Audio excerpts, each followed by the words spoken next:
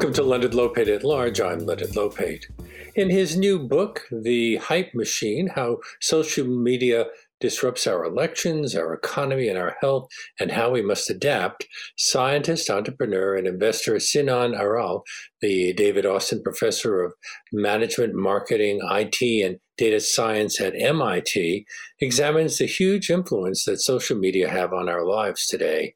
He explains how they came to that position of dominance, how they magnify trends, give people more of what they want, and offer great promise of benefits for the future, as well as great dangers in facilitating the spread of fake news, recruiting conspiracy theorists and extremists, and exacerbating our already paralyzing polarization.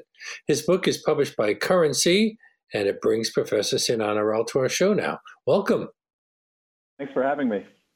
Now, the name that you've given it, the Hype Machine, doesn't make it sound like a compliment. By calling it a machine, aren't you implying that no one is really in control of it, that it's on autopilot with its engineers hooked up to the desires of people that fuel it and keep it going?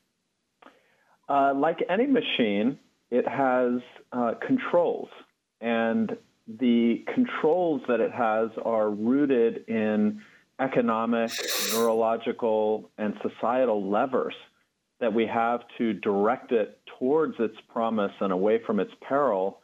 And that's really the reason I wrote the book. So, there's this great documentary on Netflix right now called The Social Dilemma that I'm sure many of your listeners have seen or are talking about. And I love this documentary. I'm a big fan. Some of my friends are in it. But my book really starts where this movie leaves off by asking, what can we do, practically speaking, to fix the social media crisis we find ourselves in? And that's where those four levers really come into play. But you write that the Hype Machine is, quote, directed, enabled, and constrained by controlling algorithms. So who controls them, and what are the motives? Yeah, so the Hype Machine has developed, and the Hype Machine is the social media economy, the social media industrial complex, has developed over the last 10 or 15 years by a set of profit-seeking companies in the context of a social environment, in a context of regulation, all of which offer possibilities for control. And so the four levers are money, code, norms, and laws. The money are the business models of these companies, which create the incentives for the engineers that you're talking about, as well as the incentives for the executives and the users of the platforms. The code is the design of the platforms and the algorithms that run, for instance, the news feed and so on. The norms are how we as a society adopt this technology and what values we place into it by the way that we use it. And of course, the laws are the many different market failures that deserve regulatory scrutiny, from privacy to free speech versus hate speech to competition. We have a big antitrust report coming out from the House on Monday, and so on. You say that the Hype Machine is often used to manipulate consciousness, to change behavior, to favor certain interests or profits, not always in the public's best interests, neither political, financial, or health. How vulnerable are we to malicious or exploitative actors? And where can we go for support or advice about how to deal with it? Yeah, unfortunately today we are wide open. In 2016, it is the consensus of our intelligence community that Russia orchestrated a sweeping manipulation of our election, spreading manipulative messages to 126 million people on Facebook, 20 million people on Instagram, 10 million tweets on Twitter, 43 hours of YouTube content, and we're no more prepared today than we were 4 years ago for the same type of even more sophisticated manipulation that's happening. For ordinary people, I think there are a few things that we could do. Obviously, we're not going to pass legislation in the next 30 days to protect our election, but I think that there are a number of things that individuals can do. Number one is to check your emotional pulse. So in a 10-year study of Twitter that we published in Science, we found that fake news and manipulative messages tend to be emotionally arousing. They are surprising, salacious, anger-inducing. So if you feel an emotional response, take a beat and step back. I also think that the 80-20 rule applies to a lot of the manipulative efforts, which is that they can be debunked with a few clicks searching on Google. And so just having the reflective moment to do those kinds of searches and to check the source of the information is important. You mentioned what happened in Wisconsin in the 2016 election, where black voter turnout was down by 50%, much of it apparently attributable to Russian-originating Facebook ads that targeted Facebook users interested in African American history, the civil rights movement, Martin Luther King, and Malcolm X. And its message was, no one in this election represents black people, don't vote. And that obviously worked. Well, this was also thousands of video messages sent out on Twitter and YouTube and Instagram.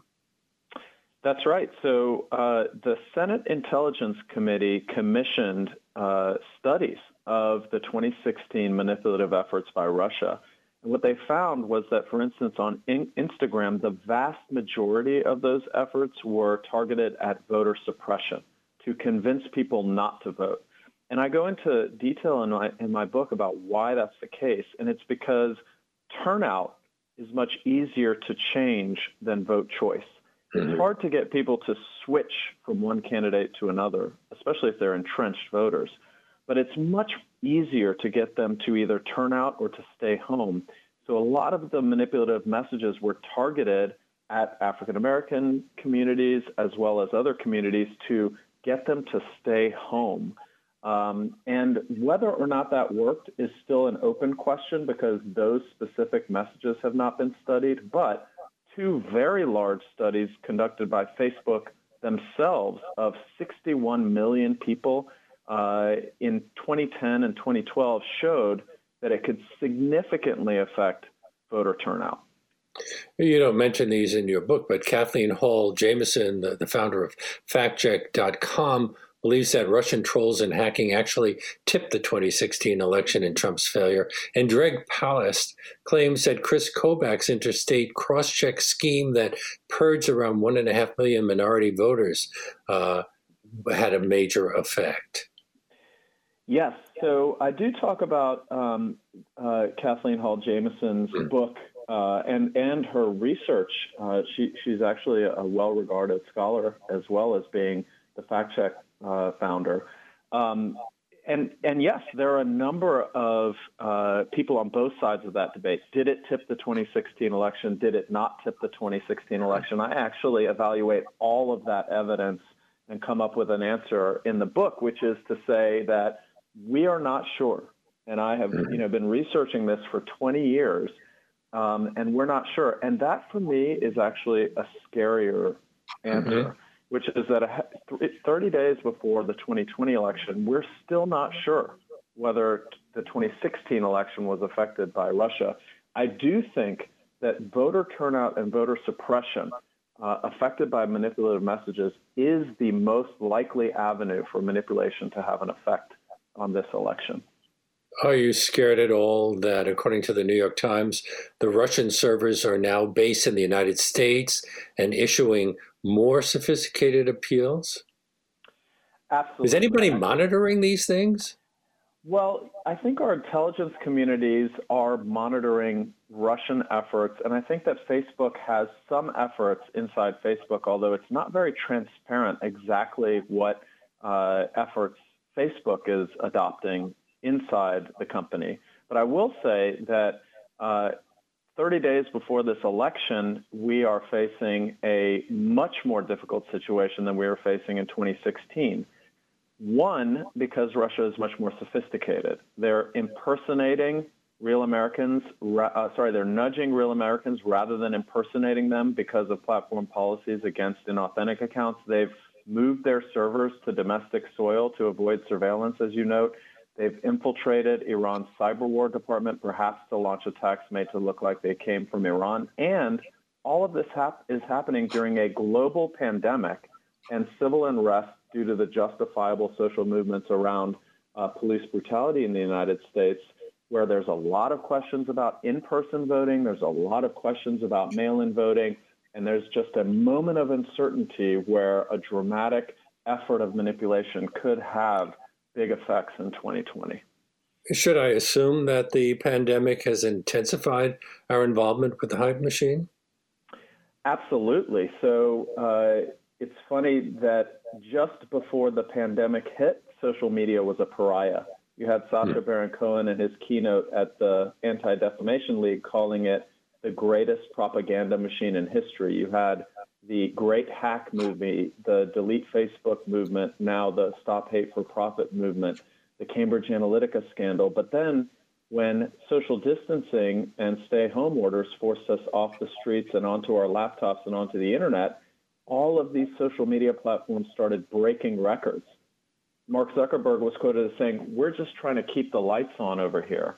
A lot of digital Luddites joined the social media regime for the first time, and they'll stay on it. And so I think what we realized during COVID is that this is such an important source of our modern day human connection, our access to life-saving information. And the story that I tell in the book is that there is tremendous promise there, but there's also this potential for tremendous peril. The book is really about how do we achieve the promise and avoid the peril. I don't know if you saw the article, the op-ed that Thomas Friedman wrote in the New York Times recently. I'm going to quote it. It's kind of long, but I'll give you plenty of time to respond. He said, "I worry because Facebook and Twitter have become giant engines for destroying the two pillars of our democracy, truth and trust. Yes, these social networks have given voice to the voiceless. That is good. It can really enhance transparency, but they have also become huge, unedited cesspools of conspiracy theories that are circulated and believed by a shocking and growing number of people. These social networks are destroying our nation's cognitive immunity, its ability to sort truth from falsehood. Without shared facts on which to make decisions, there can be no solutions to our biggest challenges, and without a modicum of trust that both sides want to preserve and enhance the common good, nothing big can be accomplished." How much of that do you agree with? I agree with all of it. To be totally frank with you, we conducted the largest ever at the time study of the spread of true and false news online with Twitter, which we published on the cover of Science magazine in 2018. And what we found was that false news traveled farther, faster, deeper, and more broadly than the truth in every category of information, sometimes by an order of magnitude. Now, do you know why? Is it simply that people are alarmed? Yes. So at first we thought that false news spreaders were just different, that maybe they had more followers or followed more people or more often verified users or used Twitter more often. All of those turned out to be the opposite. False news spreaders had fewer followers, followed fewer people, and so on. And so we had to come up with a different explanation. What we found was that false news was just more novel. It was more surprising, salacious, anger-inducing, and human attention is drawn to novelty. That's very clearly established in the cognitive science literature. And we gain in status when we share novel information because it looks like we're in the know or have access to inside information. So we're spreading this information, faster than the truth. But in reply to the op-ed by Thomas Friedman, I think the much more important question now is what do we do? That op-ed and that quote that you described is a very good summary of the dramatic danger that we're in. But we need to now quickly shift the conversation to what do we do? Because enough of kind of clarion calls and the sky is falling, we need to have a real conversation about what we can be doing today to solve this problem. You're listening to Leonard Lopate at Large on WBAI New York 99.5 FM and streaming live at WBAI.org. My guest is Professor Sinan Arel of MIT, and his book, the one we're discussing, is The Hype Machine, published by a division of Penguin Random House called Currency. Now, wasn't the original promise of social media to bring people together through connection and communication? And doesn't it do that for many people? Absolutely. So, as I detail in the book, let's not forget the tremendous promise of social media. When Nepal had its worst earthquake in 100 years, Europe donated $3 million to relief efforts, the U.S. $10 million. Facebook spun up a Donate Now button and raised $15.5 million people from $15.5 million, more than the U.S. and Europe combined, from 770,000 people. That is a tremendous social mobilization. Research at MIT and Stanford shows that it creates tremendous economic opportunity. Facebook alone creates $370 billion of consumer welfare each year in just the United States. In some countries, Facebook is the internet. In the Philippines and parts of Africa, it's the key to finding jobs, to conducting economic transactions, and of course, it is keeping us in touch with our friends and family around the world and creating real meaningful human connection. We shouldn't forget all of the tremendous social and economic benefits that this technology can provide. We just need to harness it for good in ways that are nuanced and rigorous. You write that you hope to align social welfare with shareholder value. How do you intend to do that? Well, it's funny because the way I think about it, the true leaders of the new social age, the platform leaders and the sort of activists that realize that this short-term shareholder value concept of hyping up engagement, I call it the hype machine because the business models depend on keeping people engaged in this attention economy so that they can sell advertising. And they do that through these very short-sighted hyping up mechanisms that spread salacious information that get our blood boiling. But that is not long-term profit maximizing. It's not aligned with long-term shareholder value for the platforms because it creates the delete Facebook movement and the stop hate for profit movement. The real leaders of the new social age will be the ones that realize that long-term shareholder value is aligned with societal values. It's a wholesome environment where people are committed to a positive product rather than the pollution that's being created today. But hasn't history shown us that that's not always the case? For example, many companies in the food industry know their products are unhealthy, but boxed and bagged foods are more profitable than fresh foods. Yes, and that's why, as I describe in the longest chapter in the book, which is the chapter about how do we build a healthier social age, that there are a number of market failures that require regulation. The fact that these market failures are not, the costs of them are not borne by the platforms themselves means that they are not going to change on their own. And so there are a number of places in which we need the law in order to create a healthy environment. So in the food industry, for instance, we have labels on all of our food that tell us how many calories, how many trans fats, whether it's produced in a facility that produces wheat or peanuts if you have an allergy. We don't have any of those labels for the information we consume on social media, but we should. And we need to understand the provenance of the information that we're consuming. And that's just one example. We have privacy, we have free speech versus hate speech, we have election integrity, and we have competition, and each one of these represents a market failure that we need to address. You say that the wisdom of crowds, collective intelligence, and is the foundation of democracy, resting on three pillars: independence, diversity, and equality. And the hype machine erodes all three and turns wisdom into madness? That's correct. So I was an avid fan of James Surowiecki's book, The Wisdom of Crowds, which he published in 2004. Fantastic book.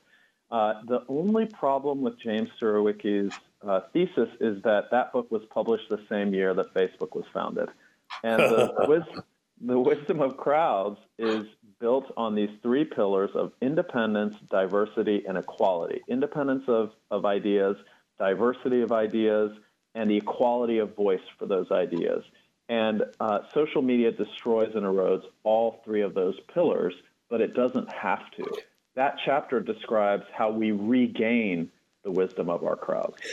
But there seems to be a paradox in that the hype machine facilitates connectedness, and yet you blame it for the rise of loneliness in our society. How has that happened? You also mentioned that the rise of social media and smartphone use corresponds with sharp increases in depression and suicide. Well, so in fact, I don't take that position in the book. I think the evidence on the relationship to depression and suicide, as well as to mental well-being, is still accumulating. And we don't have very many causal studies of those relationships, although we're getting more and more longitudinal studies, larger nationally representative studies. What I argue in the book is that it's loneliness that causes our need for an addiction to social media, because as a social species, we evolved to connect with each other, and our brains evolved to process social signals. And so when you look at the history of human evolution, and there's a whole chapter in the book called Your Brain on Social Media, which is about the neuroscience of what happens in the brain when you use social media, our brains evolved to be the largest relative to body weight of almost all species on the planet, not all. And the neocortex ratio, one of the largest neocortex to the rest of the brain ratios of any species, primarily to process social signals. And then we invented a technology that scales those social signals into the trillions from millions of real-time feeds of other people's lives. In that sense, the meteoric rise of social media is predictable. It's like tossing a lit match into a pool of gasoline. It's the loneliness that inspires us to use social media. We need a lot more research on the relationship between social media and therefore depression, loneliness, and suicide. People often turn to it when they're just bored, or when they're not, the thing they're watching on television stops keeping them interested. But on another front, the other day, Bernie Sanders said that social media companies must finally get their act together and prevent social media from spreading disinformation. And isn't that a real problem when it comes to the ways members of groups like QAnon are recruited? A front page in the New York Times business section on September 22nd criticized Facebook for its failure to keep its promise to restrain, if not censor, QAnon. You don't mention QAnon in the book, but obviously you wrote it before all of this stuff really became big news story. I have to tell you, this is, I think, one of the most dangerous elements of social media. And the second chapter in the book is called The End of Reality, which tries to paint a picture for what happens when we have population-scale platforms that target individual messages at individual people or clusters of people that paint completely different realities for those different groups of people, from everything from health information to political information to economic information. And what happens when we don't have a shared reality that we're operating from? And in terms of political misinformation and in terms of public health misinformation, it can be incredibly dangerous. Take COVID, for instance. We're conducting one of the largest global behavioral surveys of COVID responses in collaboration with Facebook and the World Health Organization at MIT. And one of the things we're tracking is vaccine confidence. How confident are you in the vaccine, and will you take it if and when it comes? And that is very sensitive to the information we have about the vaccine, whether it's misinformation or uncertain information. And so when we get public health information that's uncertain or false, misleading, it can dramatically affect the decisions that we make, in this case, for example, in whether we take the vaccine, which will have a dramatic impact on the trajectory of the pandemic going forward. And that's just one example. But many people, there is a faction out there that is anti-vaxxer, but many people might be suspicious about a vaccine that comes along right now because they're suspicious of Donald Trump's motives. Yes, I think that's certainly one of the narratives that's going on. When you think about the anti-vax movement, just before coronavirus hit, in 2019, we had one of the largest outbreaks of measles in the United States for a very long time. So measles was eradicated in the U.S. in the year 2000. 2010, there were 63 cases of measles in the United States. In 2019, there were 1,250 cases in just the first 6 months of the year. And if you look at where those cases happened, it was in places like Rockland County, New York, and Clark County, Washington. Then if you examine the data on Facebook ad buys for anti-vaccine content, you'll see that it's targeted at exactly those communities in which outbreaks were occurring. This is a perfect example of how misinformation can dramatically affect behavior and then affect the public health of everyone, whether they're vaccinating or not. And you've done research on the diffusion of fake news. What are your findings and conclusions after working for a decade with Twitter to characterize fake news? And how do false facts spread differently from true facts?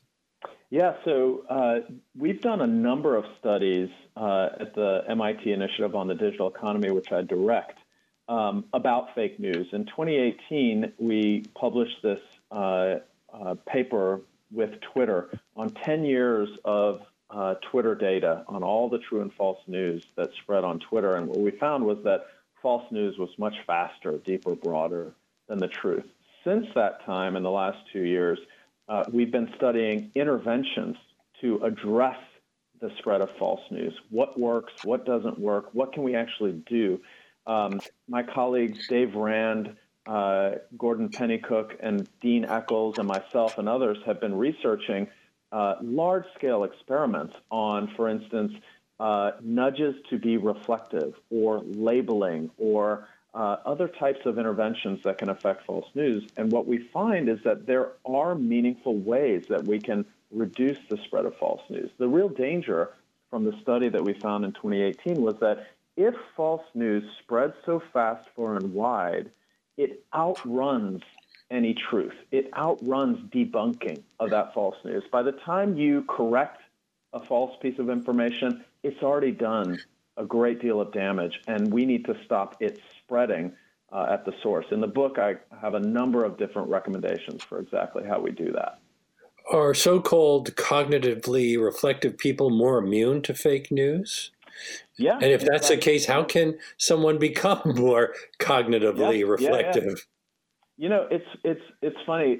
My colleague Dave Rand and his collaborator Gordon Pennycook did this fantastic set of studies, actually, that showed that people who are more reflective, cognitively reflective, are less susceptible to believing fake news and less likely to share it. Then they did a very large experimental study where they nudged people to be more reflective. And the way they did that, as you're asking, is they asked people to, every once in a while in their feed, they would show them an article and they would say, what do you think of, do you think this headline is accurate? Yes or no? And just that simple step of thinking about whether what they're reading is accurate or not had them believing less and sharing less fake news later on in their newsfeed. Just to get them in the mode of thinking critically about what they're reading was enough to statistically significantly change the amount they believed and shared fake news. Plus, if you instituted this at scale and asked people this question over and over again in their newsfeed, you would collect trillions of labels of actual news articles for whether or not things were accurate or not. Then you could combine that with machine learning to then label information and give some of the provenance that we were talking about earlier in terms of food being labeled at the grocery store, having labels for information, where it comes from, how accurate it might be, and so on. You're listening to Leonard Lopate at Large on WBAI New York and streaming live at WBAI.org. Time to check my Facebook. Facebook, Facebook, gotta check my Facebook, gotta take another look. Nothing new, I am hooked. What to do? Hit refresh. Facebook, Facebook, gotta check my Facebook, gotta creep on all my friends every day. There's no end. It's the Facebook way. Oh my God, 10 likes. I'm so... And we're back from that musical break. But before we get back to my conversation with Professor Sinan Aral, I need to take a few minutes to ask you to consider contributing to this station to help us get back on our feet, because this pandemic has made our financial situation quite difficult. We need everyone who tunes into Leonard Lopate at Large and is financially able to come through for us right now by going to our website, give2wbai.org, or by calling 516-620-3602 to help keep these 1-hour deep dives coming to you live on WBAI weekdays from 1 to 2 p.m. And one great way to support WBAI without having to lay out a lot of money at any one time is to become a BAI buddy. They're listeners who contribute $10 or more each month to keep the station running and to show their support for what we do on this show. Anyone who signs up to become a BAI buddy in the name of Leonard Lopate at Large by calling 516-620-3602 or by going online to give2wbai.org will receive a free copy of my guest's book, Professor Aral's book, The Hype Machine, How Social Media Disrupts Our Elections, Our Economy, and Our Health, and How We Must Adapt. You'll receive it as a way of our saying thanks for being among the listeners who have chosen to sponsor this show. Because, in fact, you are our only sponsors. WBAI does not receive grant money or corporate sponsorships of any kind. We don't take ads. Whatever level you feel comfortable with contributing at, the important thing is that you do it right now to show that support so we can continue to bring you these long-form interviews on topics that we hope will be of interest to you. And please make that call today at 516-620-3602 or go online to give2wbai.org and be sure to make that contribution in the name of Leonard Lopate at Large. And from all of us at this station, thank you. And now we're returning to my guest, Sinan Aral, A-R-A-L, his book, The Hype Machine, How Social Media Disrupts Our Elections, Our Economy, and Our Health, and How It Must Adapt. There's all sorts of interesting things that I want to address, and I'm sure I'm not going to have enough time to get to them all. But you write that the anatomy of the Hype Machine has 3 essential components that you call a trifecta of 3 technologies. You want to go through them? Substrate first?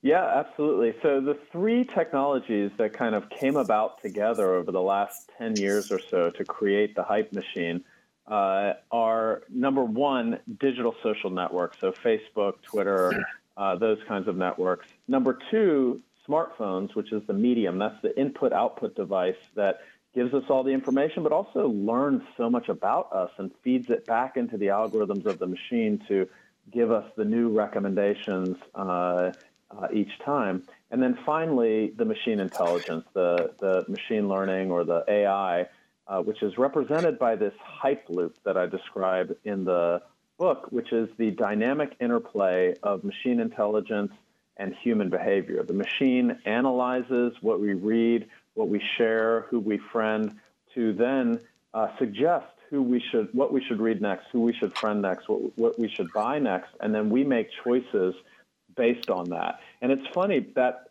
jingle that you showed, Facebook, I got to check my Facebook. It's so funny to me because they deliver notifications of likes, shares, comments on our content in what's known as a variable reinforcement schedule, meaning we don't know when the next ping or vibration on our phone is going to come. And so we're always thinking about, I got to check my Facebook. I got to check my Facebook because I don't know when I'm going to get that dopamine hit in my social reward processing system in my brain.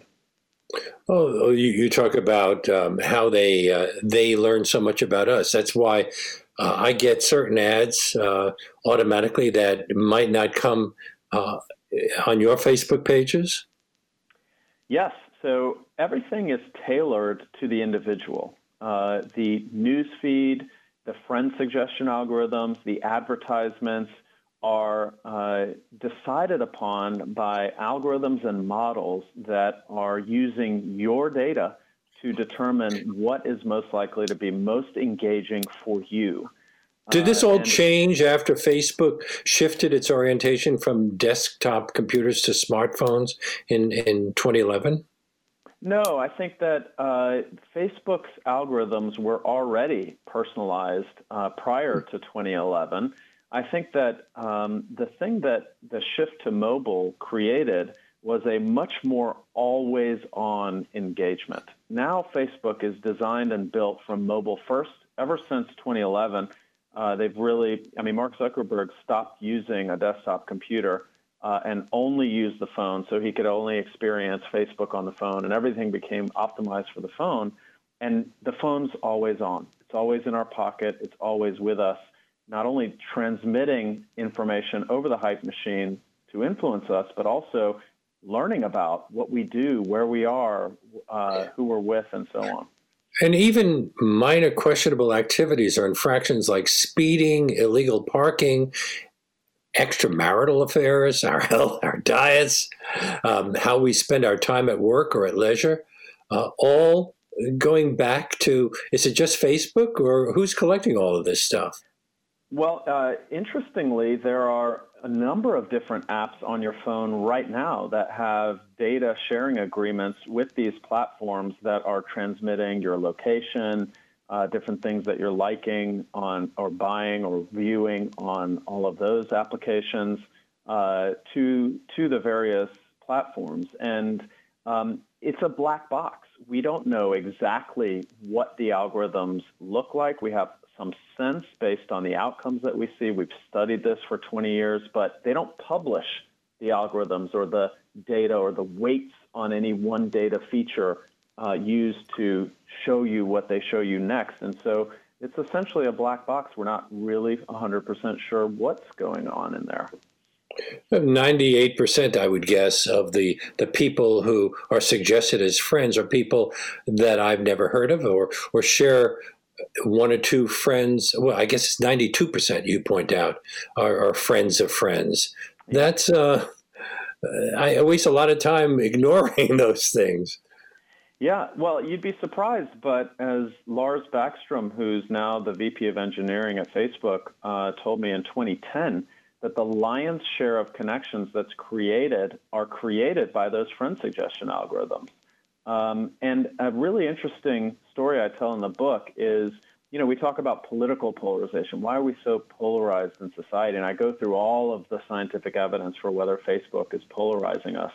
But one interesting story is that the evolution of the human social network online is in large part determined by these friend suggestion algorithms, which kind of suggest to you who to connect to next. And these engineers had an engineering problem, which is that they don't want their computers to have to sift through the 4 billion possible connections to recommend the best possible person for you. They need to make that job easier for them so that their algorithms hum through the data very quickly. So what they decided was, we'll just look through friends of friends and only suggest friends of friends to you. And when you do that, you create these tightly knit clusters of people who are very similar to each other, being friends, and separate from other clusters that are very similar to themselves, but not to the first group. And that, in part, creates the clustering in the digital social network that we see. The strategy is called closing triangles?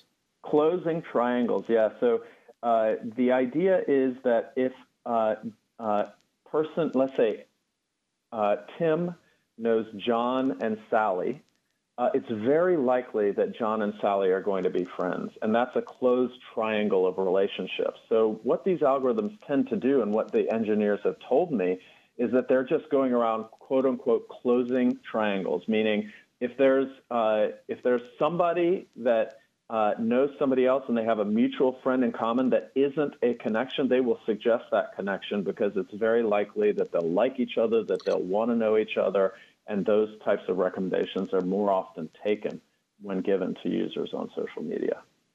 Isn't Facebook working on a brain-computer interface where users will be able to type text just by thinking about it? That sounds scary to me. It means that, in effect, they're reading our minds. Yes. In fact, as my book was being published, this unit of Facebook, was going live. They have already reduced the size of their unit from the size of a refrigerator to the size of a small handheld device.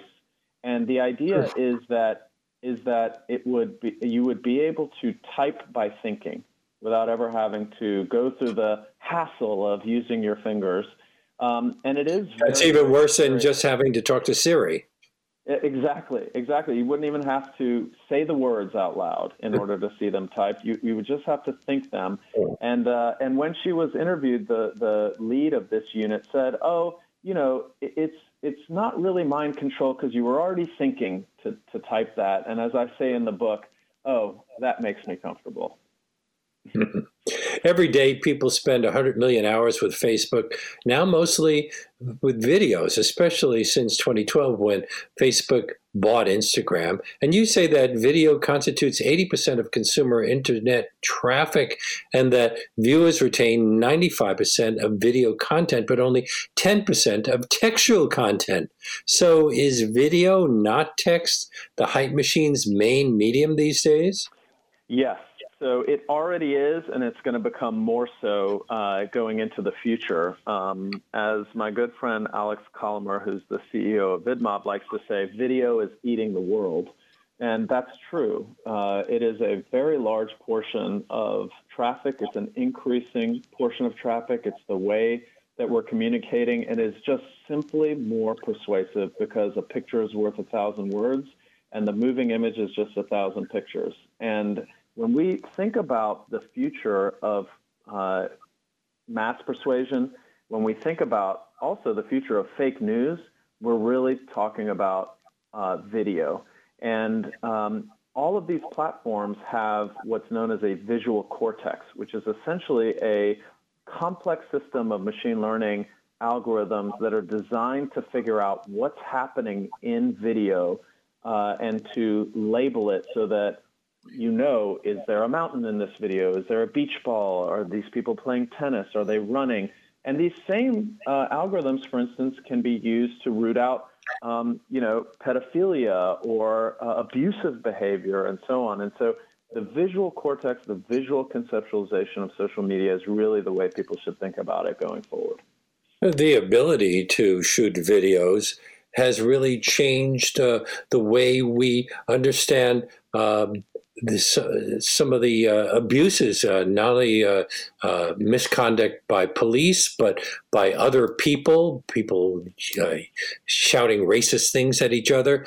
All of this would not have been known otherwise. Yes, I mean, I think that it's changed the world, just people shooting videos on their phones. Absolutely. The fact that anybody with a phone is a potential citizen journalist documenting either an atrocity or some amazing occurrence has, I think, changed a lot of the way that we experience the world recently. It certainly has democratized what we have a view into. A lot of those, for instance, just take police brutality as a perfect example.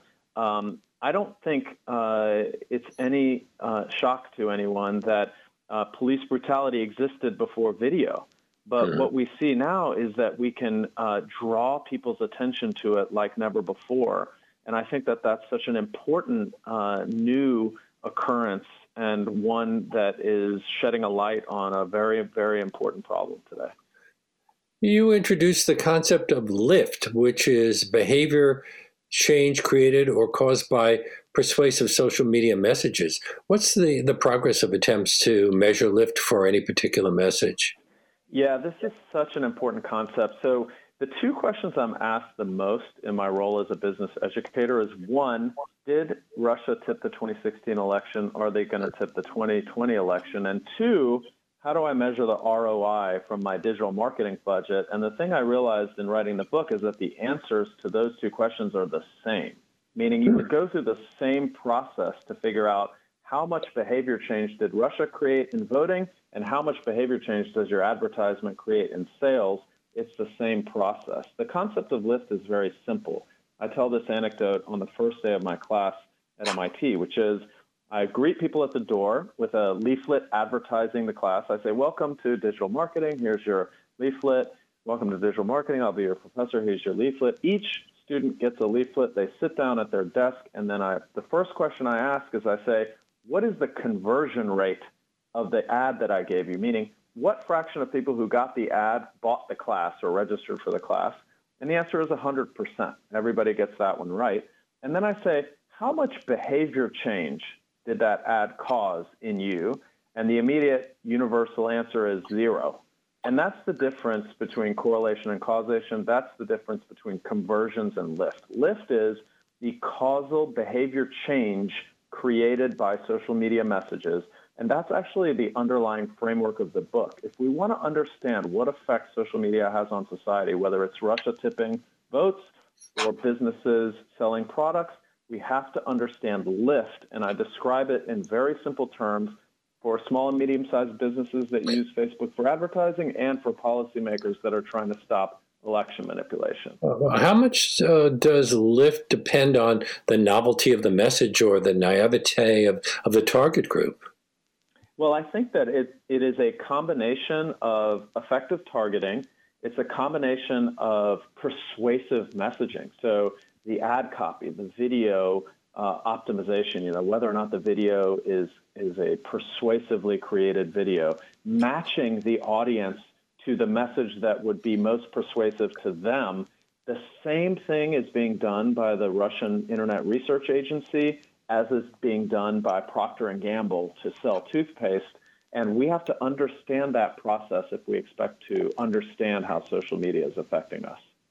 Well, we've been talking about a lot of negative aspects of social media, but you also list a number of instances where social media have had a beneficial effect. The Charlie Hebdo solidarity protests, Pavel Durov's VKontakte, and its attempts to fight Russian corruption with what was called the Snow Revolution, various social protest movements around the world. Although you do warn that a social media created group is no substitute for a well-organized movement with long-term goals, like the United States Civil Rights Movement. But it also, hasn't it been used effectively to recruit people for ISIS and now spreading QAnon ideas very rapidly and other groups that we really would prefer not to think of growing rapidly? Yeah, this is the dual nature of technology. It can be used for good and it can be used for evil, and it's very powerful. It can be a very powerful force for good. I describe, as you say, very progressive and important social movements. I describe the dramatic rise in organ donation. I describe the tremendous economic opportunities and benefits and spread of important public health information. But as well, I describe all of these dangers that you're describing as well. When you think about just the question of ISIS, that's a really good example to highlight the promise and the peril, which is that, yes, ISIS uses social media to recruit new users, new ISIS fighters, but Google Jigsaw used the exact same process in what they called the redirect method, where they targeted anti-ISIS ads at people who were searching for ISIS and how to get to ISIS and to be in the caliphate.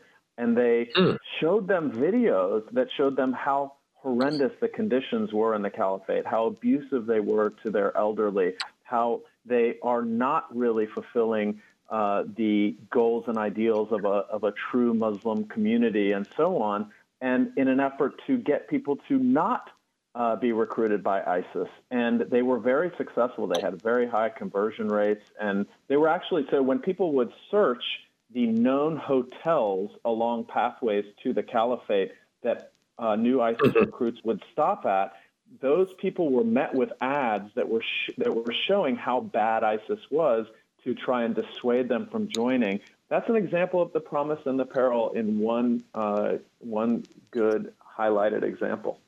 We have just a couple of minutes left, but I want to address another thing that's in your subtitle. Your subtitle is How Social Media Disrupts Our Elections, Our Economy, and Our Health, and How We Must Adapt. In your last chapter, you talk about adapting. How can we navigate the design, regulation, and use of new social technologies to realize their potential and avoid their peril? Yeah, this is really the main purpose of the book, to go under the hood. And I'm giving you 2 minutes to do it. Yeah, no problem. To describe how it works and how we adapt. And really, there's a two-step process to the adaptation. The first is that we have to create competition in the social media economy. And when we do that, then they will create innovations that address some of the problems that we have with them. Right now, there's no competition, and since there's no competition, they can sort of do whatever they want and earn tremendous profits regardless of what they do. Now, the way that we create competition is counterintuitive to some of the cultural zeitgeist that we hear. So we hear we should break up Facebook. I argue strongly in the book that does not solve any of social media's problems, because the underlying economics will just tip the next Facebook-like company into market dominance. What we need... But couldn't Mark Zuckerberg be doing a better job? He could be doing a better job, and he needs to have the incentive to change. And the way that he has an incentive to change is if he faces competition. And the way we create competition is through social network portability and interoperability, which is described in the book. And then the second step is to deal with each one of the market failures in turn. We need federal privacy legislation. We need election integrity, both from the platforms as well as legislation. We need to have serious conversations about Section 230 of the Communications Decency Act, where we draw the line between free speech and hate speech or harmful speech. We need to talk about fake news. There's a 5-6-step plan in the last chapter about how we deal with fake news. So step one, create competition. Step two, deal with each of the market failures in turn. And we hope that we can do it in the current political climate. Yes, I hope we can accomplish anything in the current political climate. And the book actually addresses in depth to what extent is Facebook contributing to that current political climate. Are they truly 100% to blame, or are there other culprits in our society? Well, thank you so much. It's been a fascinating conversation. My great thanks to Sinan Aral. His book, The Hype Machine, How Social Media Disrupts Our Elections, Our Economy, and Our Health, and How We Must Adapt, published by Currency, which is a division of Penguin and Penguin Random House. Thank you so much. Thank you very much for having me, Leonard. And that brings us to the end of today's show. Special thanks to segment producer Joel Simpson, who prepared today's interview. If you're new to our program and would like to hear more, you can access past shows streaming on demand at WBAI.org. We're also available as a podcast on iTunes and anywhere that podcasts are available. And you can also find links to all of our past shows on our website, LeonardLopateAtLarge.com. And if you'd like to comment on any of our shows, or if you just want to say hello, you can reach me by email at LeonardLopate@WBAI.org. Before I sign off today, I would like to ask you just one last time for your support for this station. If you care about Leonard Lopate at Large and all of the other great programs on WBAI, we need your help to keep it all going. So please step up and make a contribution at whatever level you're comfortable with by going to our website, give2wbai.org, or by calling 516-620-3602 right now to keep the unique in-depth content that we bring you on the show coming to you weekdays from 1 to 2 p.m.